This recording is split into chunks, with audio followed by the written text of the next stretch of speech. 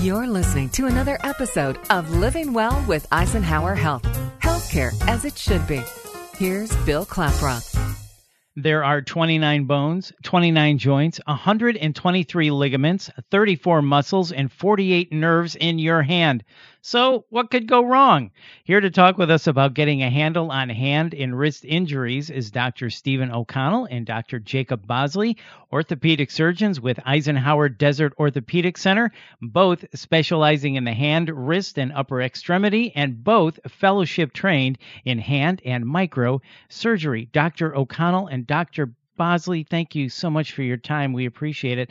Dr. O'Connell, let's start with you. So hands and wrists are complex structures. Can you explain what hand surgery involves? Well, as you previously noted, the hand is very, very complicated, and the surgery for it very sophisticated, and usually done by a fellowship-trained hand surgeon. The reason for that is hand surgery has to combine the skills of orthopedic surgery, vascular surgery, neurosurgery, as well as plastic surgeries. We tend to take care of bones, joints, ligaments, tendons, microsurgery of blood vessels and digital nerves, as well as complex orthopedic injuries, fractures, and ligament reconstructions.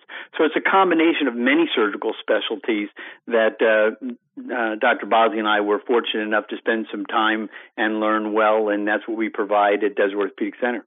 Very complex, very involved. And Dr. O'Connell, let's stick with you. Many people may not realize that hand injuries are one of the most common injuries seen in emergency departments. Why is there such a high incidence of hand injuries, and what are some of those specifically? Well, actually 25% of athletic injuries involve the hand or wrist, and about 40% of injuries in an emergency room typically involve hand and wrist injuries. But you think about it, the hands is our connection to the world. I mean, it's part of our personality. We use it for communication, for discussion, for touching. So we putting our hands in positions to help us either working or in play in sports. So hand injuries are very common, whether they're lacerations or traumatic injuries with falls. But when we need our hands to provide the activities we do from day to day, they're really in danger of being injured, and therefore we end up seeing many, many hand injuries, unfortunately, and many can be reconstructed and get people back to their normal activity. And Dr. O'Connell, you just mentioned wrist injuries. Dr. Bosley, let's bring you in. Can you tell us about treating wrist fractures, and what are the options, and are there ways to prevent wrist fractures? Sure. Wrist fractures are a very common injury, probably one of the most common injuries that Dr. O'Connell and myself see. And we see them from little tiny children all the way to very elderly patients. The most common thing that happens is just some type of a fall onto an outstretched wrist. It's pretty hard to prevent yourself from falling, just because we encourage people to be active and do things. But the best thing that we can do per prevention of wrist fractures is maintaining the bone health or maintaining our bone density.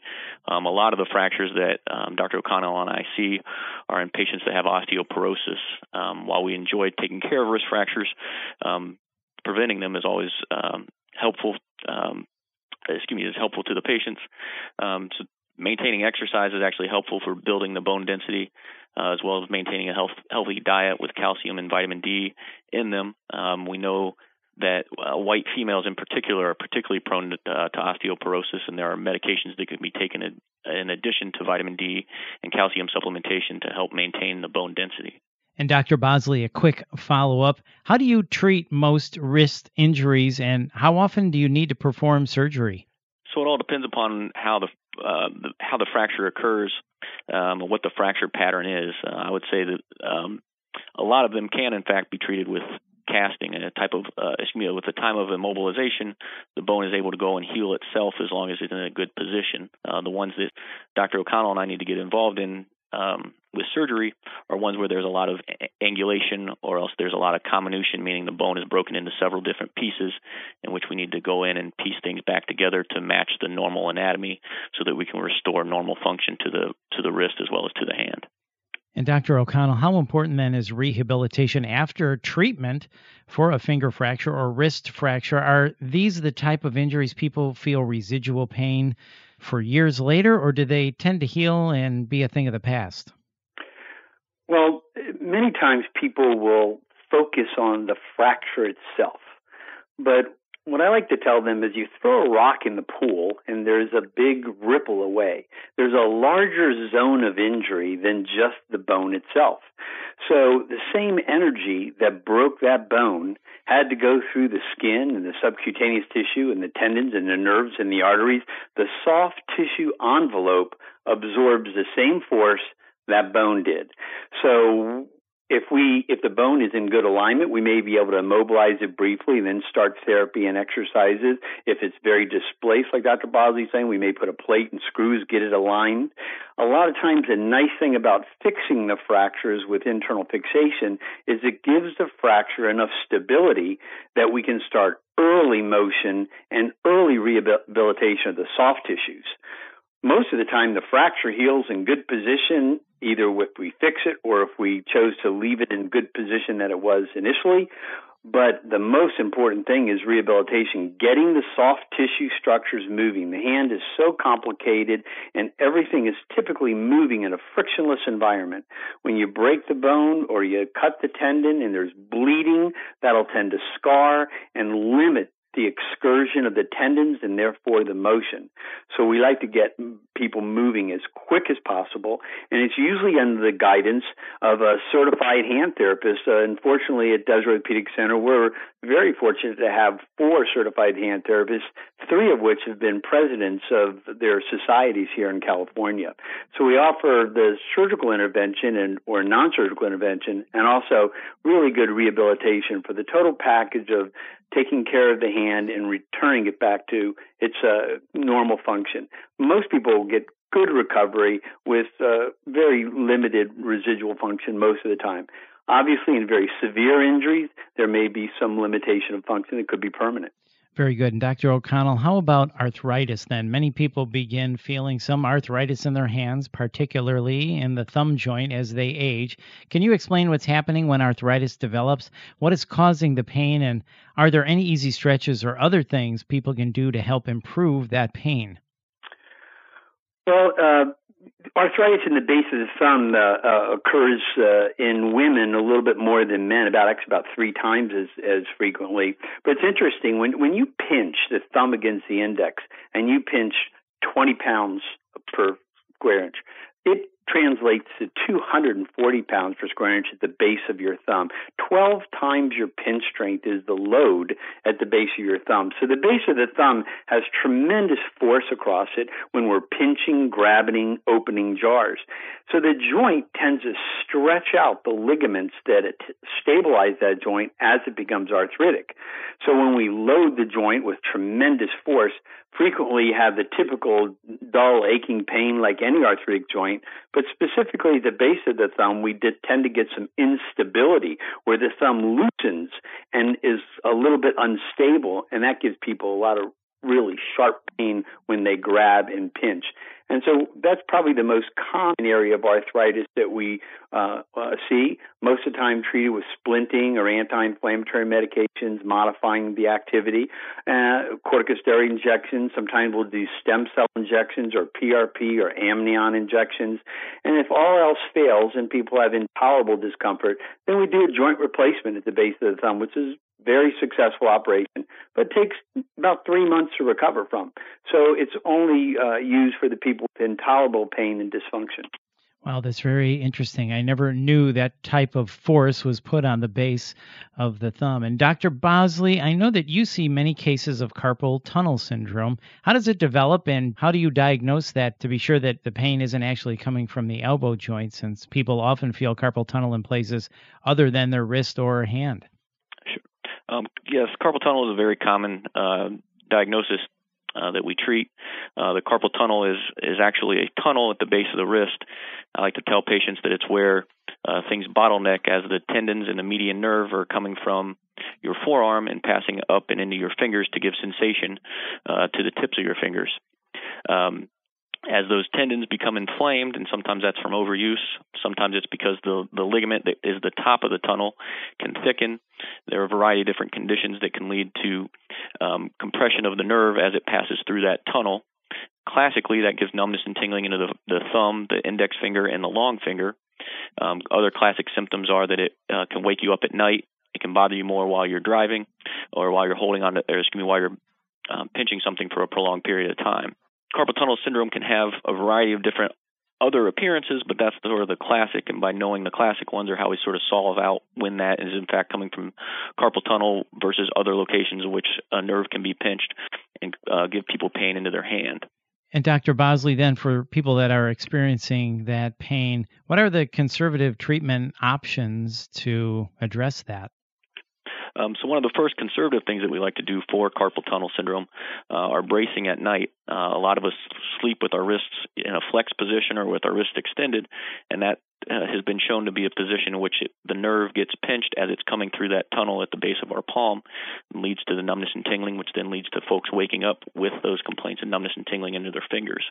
If we brace the wrist at night, that helps hold it in a neutral position and keep the nerve from getting pinched.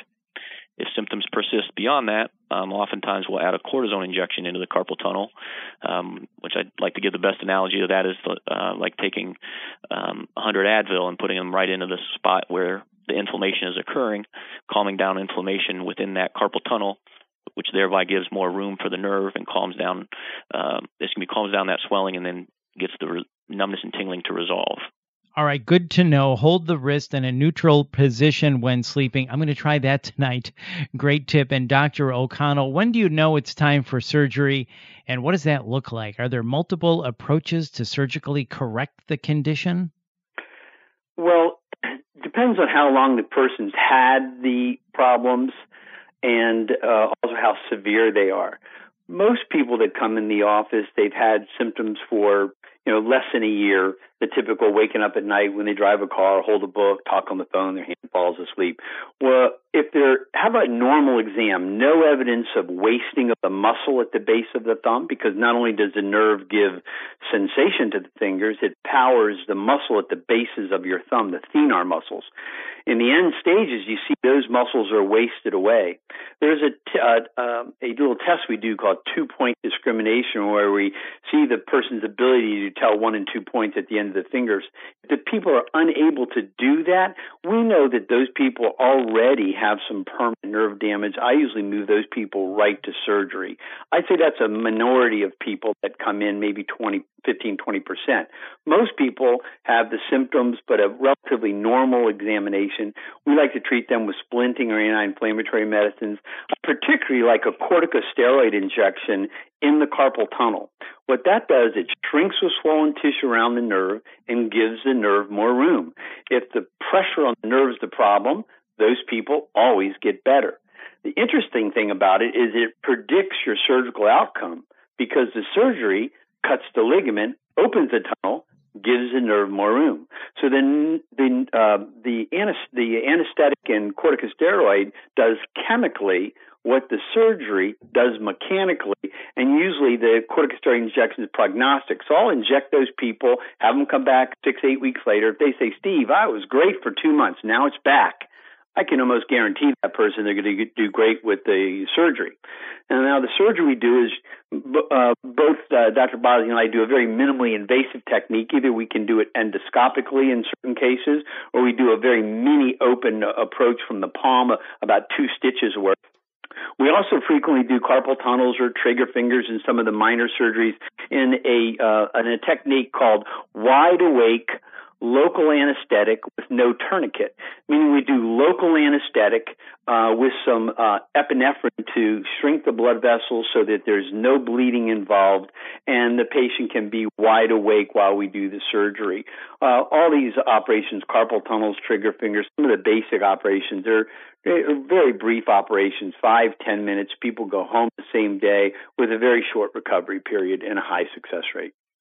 Well, that's good to know about being wide awake when doing the surgery. And Dr. Bosley, if you could wrap it up for us.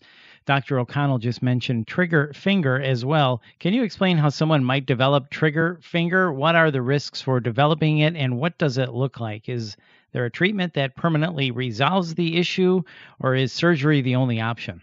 Sure.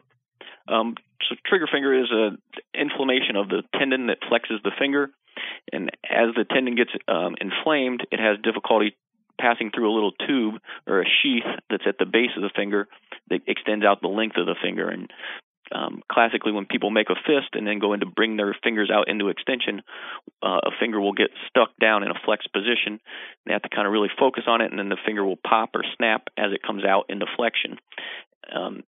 The biggest things associated with that are diabetes and rheumatoid arthritis. Diabetic patients are about 4 times more likely to develop trigger finger in comparison to the normal population.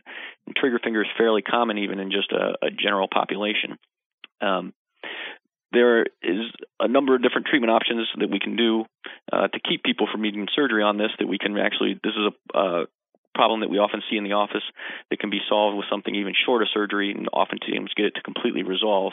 If we catch this early, sometimes anti-inflammatories or a brief period of bracing will get the tendon to swell, the swelling to come down, and for the condition to resolve. Another treatment option that Steve and I both like is injecting of the finger with cortisone.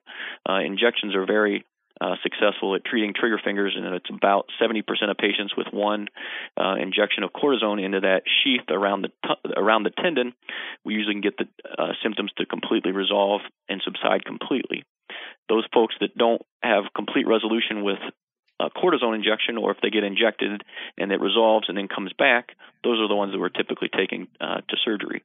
Well, this has been very, very informative. While the hand and wrist, very complex, and the treatment and surgery options are varied, and it's very interesting to hear both of you talk about hand and wrist injuries. So thank you so much for spending some time with us. And for more information about Eisenhower Desert Orthopedic Center, or to make an appointment, please visit eisenhowerhealth.org/EDOC.